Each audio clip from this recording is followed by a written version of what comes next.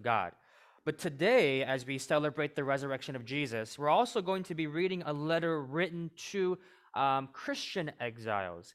And so if you can turn with me to 1 Peter chapter 1, verses just 3 to 5 in your Bibles. If you have Bibles over to my left or your right, or if you just pull out your phone, you can read our passage here.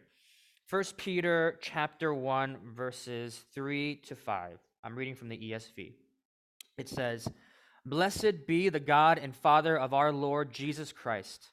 According to his great mercy, he has caused us to be born again to a living hope through the resurrection of Jesus Christ from the dead, to an inheritance that is imperishable, undefiled, and unfading, kept in heaven for you, who by God's power are being guarded through faith for a salvation ready to be revealed in the last time." Let me just pray for our word this morning. Father, we come before you this morning, thankful to be gathered on Easter Sunday this morning, God. God, we just ask that you would be with us as we share what this living hope is and why we can have hope as people who follow the risen Lord. And so, Jesus, I pray that you would open up our hearts. Holy Spirit, allow our hearts to be good soil. And whatever words that I have to say that are from me, may those be really just forgotten. But the words that you want to plant, to root, and to grow and bear good fruit, may those words be remembered and acted upon as we go throughout our weeks, in our workplaces, in our schools, in our families and neighborhoods, God. Give us now this time in your power and your grace. In Jesus' name we pray. Amen. All right, mic's working. Thank you, Tim. Church, let me start off with a question. How many of you in this room were born and raised in Chicago? Just raise your hand. We got 2, 3. Man, that's not a lot. 4. All right.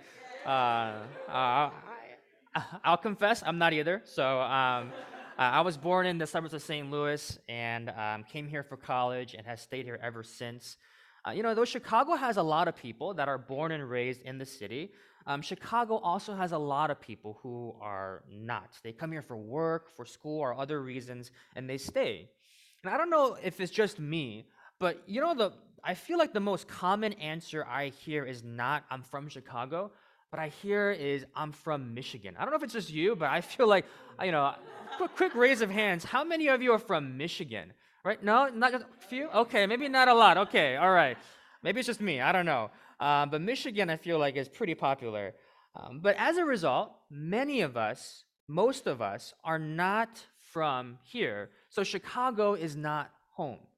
It might feel like home now, but it's not where we're from. Home is somewhere else. So when life gets hard or we enter into a new stage of life, like marriage or graduation, or when travel restrictions are up and during like this COVID season, the longing for home or to be home only grows stronger. We want to spend the holidays with our extended families, or we want to celebrate the graduations and births, or we want to mourn the hardships and deaths of loved ones. We want to experience the rest and the home-cooked meals and just somewhere to be resting and have familiarity and warmth. Now, this longing for home is probably best communicated through our music. Now, there can be songs like the popular Christmas song titled "I'll Be Home for Christmas," which was written from the point of view of a soldier writing back to his family, asking them to prepare the holiday when he returns home. Or it could be another popular song by Michael Bublé titled "Home," where it's all about wanting to go home so he could be with the love of his life.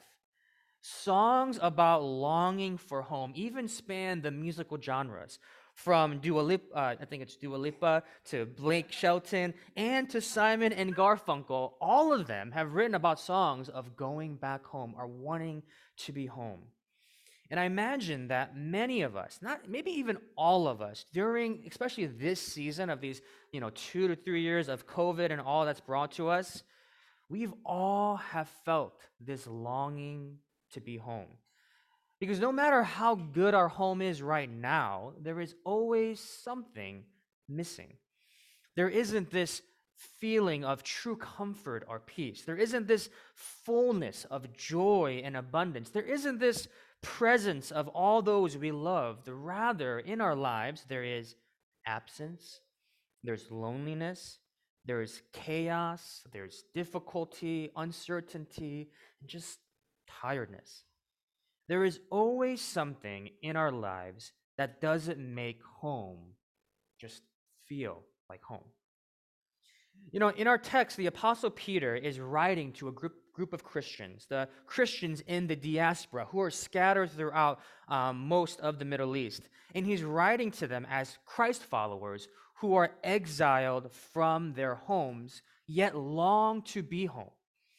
But not just back to their physical homes, but as Christians, there was this deep desire to be a home that was not on this earth. They desired a home that was not affected with the same mess and pain and brokenness that still affects every single home in our world today. They wanted a perfect home. So Peter begins his letter with one simple yet profound encouragement that is threaded actually and through the entire letter, which is our main message today. And it's this message to rejoice, for we have a living hope through the resurrection of Jesus Christ. We rejoice, for we have a living hope through the resurrection of Jesus Christ. Now, if you go to our text here, notice verse 3. If you have the ESV, it says blessed, but in the regular NIV or other translations, it can say praise be to God. And notice that Peter does not start off with the persecutions or the hardships or the financial struggles or the loneliness that these people are experiencing, but he first writes, blessed be the God of our Father and our Lord Jesus Christ. Why? Because God has caused us, in verse 3, to be born again to a living hope through the resurrection of Jesus Christ from the dead. Now, that sentence, that verse alone is perfect for Easter, for Resurrection Sunday. Because the story of Easter, church, is that Jesus Christ left his perfect home to enter into our broken and sin-filled world. That he became God in the flesh, so that he could live among us, minister to us, and eventually die on the cross on that Friday for our sins and death and all the injustices in our world. Jesus Christ would bear our homesickness on the cross so that in him we could be born again, which means just having new life in him. But today, we remember and we also celebrate that Jesus did not stay dead, nor did he take his sweet time in that tomb. 3 days here, just remember, 3 days was not because Jesus just took his time. It was because to show the Jews that Jesus was truly and actually dead. But as we know the story and we celebrate it every Easter and we tell about it on every Sunday morning or afternoon, that on that day, that glorious day, Jesus rose from the dead and he defeated every sin, every brokenness, everything on this earth, including death, so that for us who are broken, who are sin-ridden, who are doomed for eternal death, who are broken off from God, we can trust in him and begin to have and experience new life. Jesus' death and resurrection was so that we could be made new and have access to a future and glorious home with Jesus that each of our hearts long for. So as a result, and don't miss this, and it's so important that I have just kind of this summary on the screen. I don't want to get too theological here, but just this is what it means. Jesus' resurrection enables our salvation from sin and eternal death. Jesus' resurrection then empowers our transformation to turn from sin to be more like Christ. And Jesus' resurrection establishes our future destination for an eternal home where sin and brokenness and injustices are all absent. Instead, life and joy are overflowing.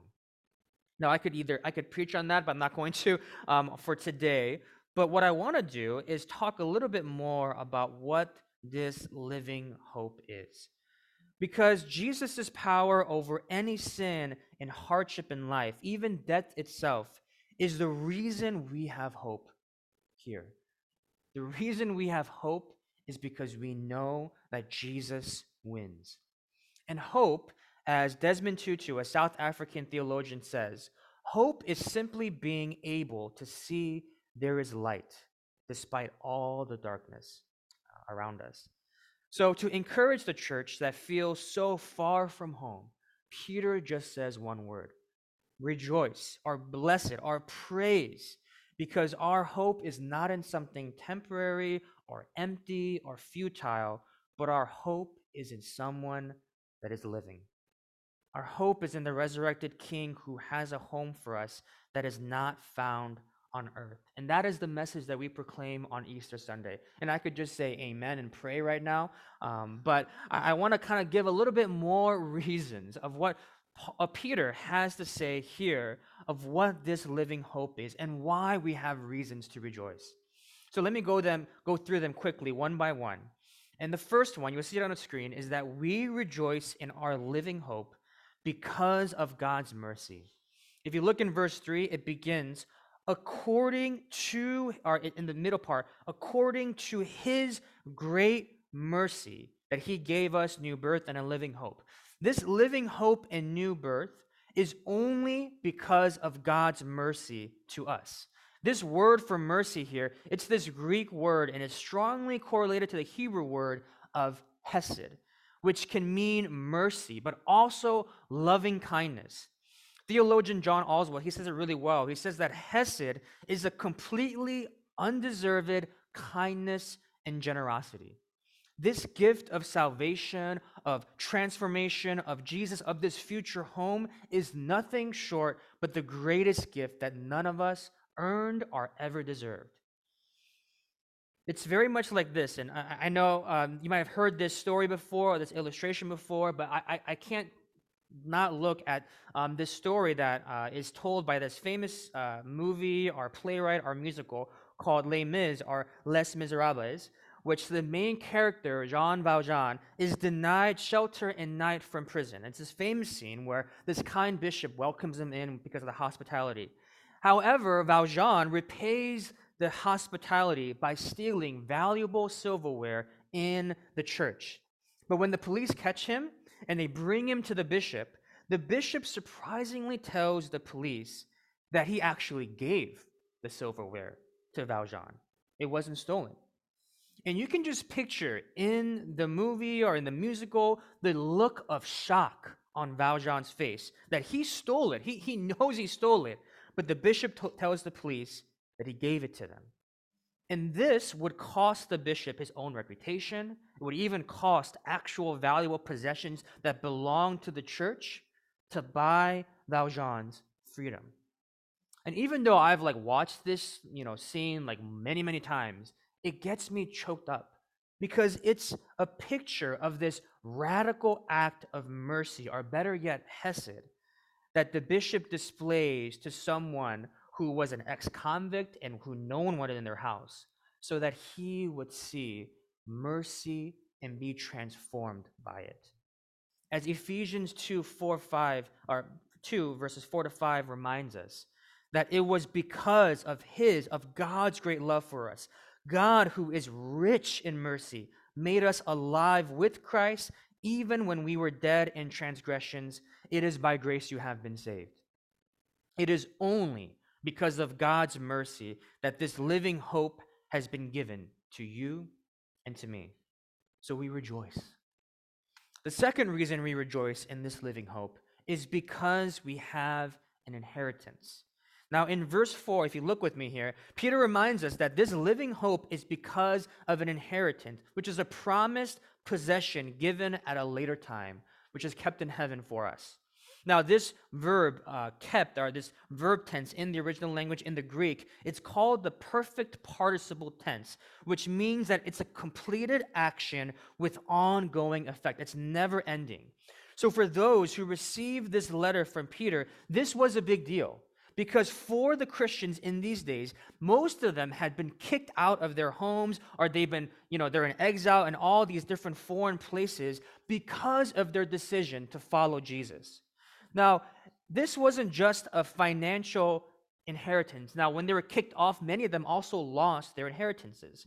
This inheritance wasn't just financial, but it also symbolized their family approval. It symbolized their community status. It symbolized even possession of land and their entire livelihood. So when Peter is writing to these exiles and he's bringing up this inheritance, he is encouraging them to see that one day they will receive this promised gift of eternal life and eternal fulfillment when heaven becomes their home. He's saying that that inheritance, it will be much better than the inheritance that they have lost when they had to flee to exile. And then he continues by saying that this inheritance will be in verse 4 is an imperishable, is undefiled, and unfading. Let me just kind of go into the three descriptors a little bit for you here. Um, First, the inheritance is imperishable. Whenever this word is used in Scripture, it is often most likely used to describe God and his immortality, essentially connecting our inheritance to the character of God that describes how nothing can destroy, break, or kill it. It is unbreakable and everlasting. Like a diamond that is tested through the strongest pressures and heat, the inheritance shall never perish.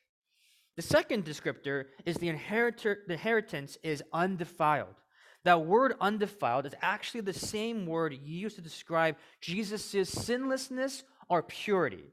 That's how undefiled our inheritance is. The word communicates that our inheritance will never be polluted or tainted by sin. You know, sadly, in our world today, even the purest or the best things are tainted by sin. We can talk about an amazing organization that serves the poor or the marginalized, but we find that the leaders are embezzling donations. Or we see a world talented musician or athlete, but they're battling substance abuse or addiction on the side. A beautiful family can be overcome by gambling or by a cheating spouse. A river that is meant to provide life and beauty is turned to a place where toxic dump is being poured into it. And on and go. We have tons of examples. And if you live long enough on this earth, sometimes the best things sadly have the most corruption and stains on them. But our inheritance cannot be defiled by the brokenness and sin and evil and corruption in this world, because it is kept safely in heaven where no corruption can touch it, and Jesus stands before it. The third descriptor is the inheritance is unfading.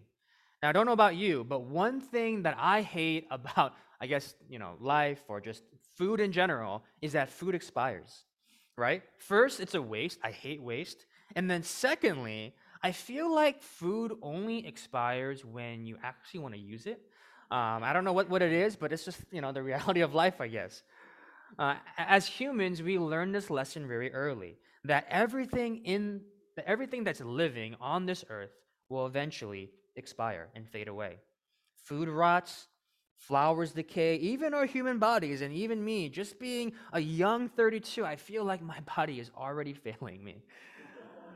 Like the great Mufasa of Lion King says, we all are part of this circle of life.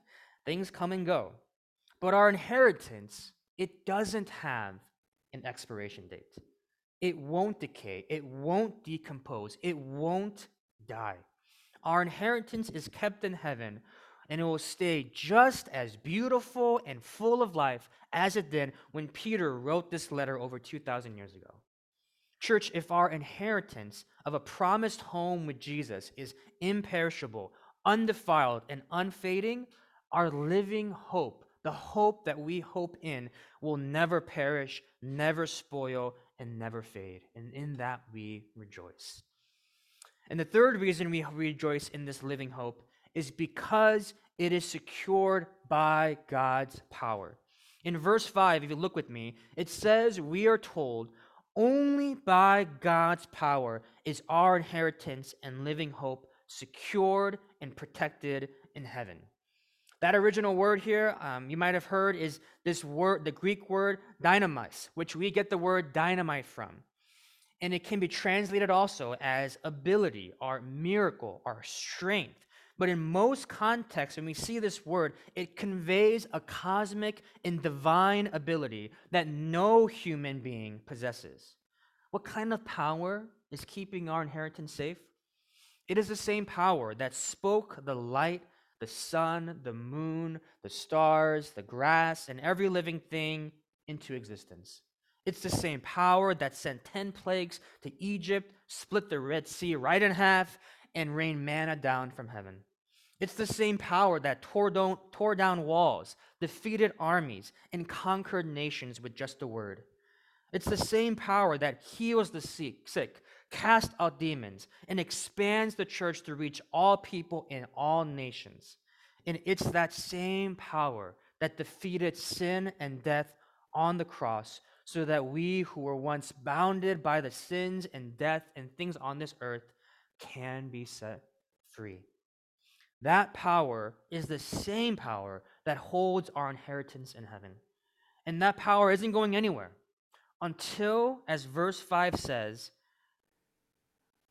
that when it will be revealed in the last time, which is referring to when Christ will come again, not in humility or innocence as he did 2,000 years ago, but he will come in power and might on a white horse to abolish all sin, suffering, and death on this earth.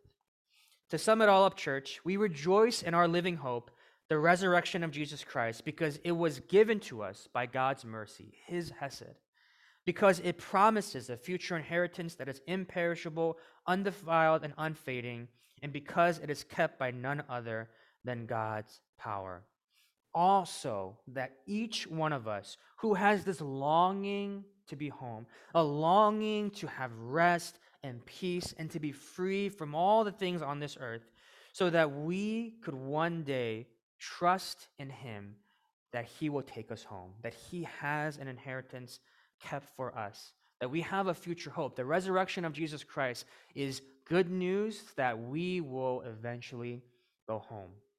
But I bet the question that arises, that you may ask or are thinking about right now, is Noah, what about now? I love the living hope talk now, the talk of this future home, but my life right now is hard, it's busy, or it just sucks, you know? And that's true. These past 2 years have not been the easiest, and yeah, life isn't promised to always get better and better. It's hard. The beauty of this living hope, and I'll end in this point, is that it doesn't just have implications for our future, but it has implications for the here and now. Let me just share this. Some of you may know of this. In Japanese culture, there is this art form called kitsugi, literally meaning joining with gold. It's this practice that takes shattered and broken pieces of pottery and it mends them back together using the most precious metal to piece it, gold. You can see examples here on the screen. So once a useless piece of broken pottery that no one wants, it then becomes even more valuable than when it was before, because gold is now streamlined through it. And in traditional Japanese tradition, many families would actually hold these broken pieces of pottery for years, or even some for generations, before giving the broken pieces to the artist or the person who makes these art pieces to them. And the reason they would hold these pieces for a long time was to recognize that brokenness is real, that it's raw, that it requires much time to sit, to dwell in, and to even lament in. So that once it transforms into this beautiful remade piece, they will truly know the brokenness it came from and truly appreciate the beauty that it is afterwards. And if you haven't caught on this yet, I think this is one of the most beautiful imageries of what happens to us when the resurrection of Jesus Christ impacts our lives. We are all unique, broken pieces of pottery because of the sin in us or because of the sin that has been done to us. We are, as scripture says, mere jars of clay, not of mere worth and fragile by nature. Yet when Jesus comes into our lives with his resurrection power and presence, he begins to take each broken piece of pottery and he mends our brokenness, not with more health or money or success or anything earthly, but he brings it together with something imperishable, himself. We are mended back together through the transforming power of the Holy Spirit that raised Jesus back from the dead, so that our lives could still embody the brokenness that many of us still carry. Cristobal, thank you so much for sharing your story. We all have brokennesses that are part of our lives, but through Christ, we don't live in the brokenness and fear or anxiety or hardship, but we are put back together through Christ's love. How he chose to serve rather than to be served, how he gives rather than he takes, how he models more and more of himself, and slowly the broken pieces begin to get mended together. And the reality is that if we put our faith in Christ, he is mending you right now. But no matter, but the truth is that no one is complete yet. No one is that full, beautiful representation of that art piece because Christ is still doing that work.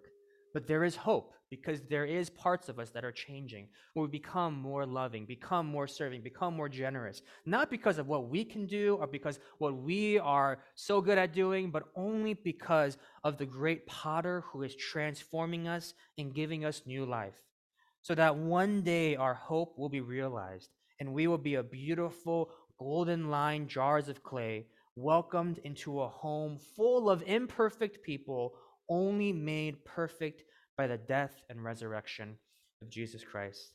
Amen. Let me pray. Father, thank you for the word this morning. Thank you for it even just reminds me, God, of how broken I am and how much in need I am. And God, I pray that no matter what we're going through in our lives, God, Easter Sunday is an amazing time to remember the resurrection of Jesus Christ. But I pray, oh God, that the reminder of the resurrection would not just be reminded today and told today and forgotten tomorrow. But God, I pray that our hearts would be just in awe of all that you have done, that we would be in awe of this living hope that does not fade, that does not get taken away, but that, God, you are our everlasting God, that you are our hope, and that we come and trust in you for your sake and for your glory. God, lead us now, I pray, as we just sing these songs of worship. God, help us to celebrate and remember the goodness of all that you've done for your sake and for your glory. In Jesus' name we pray. Amen. Would you please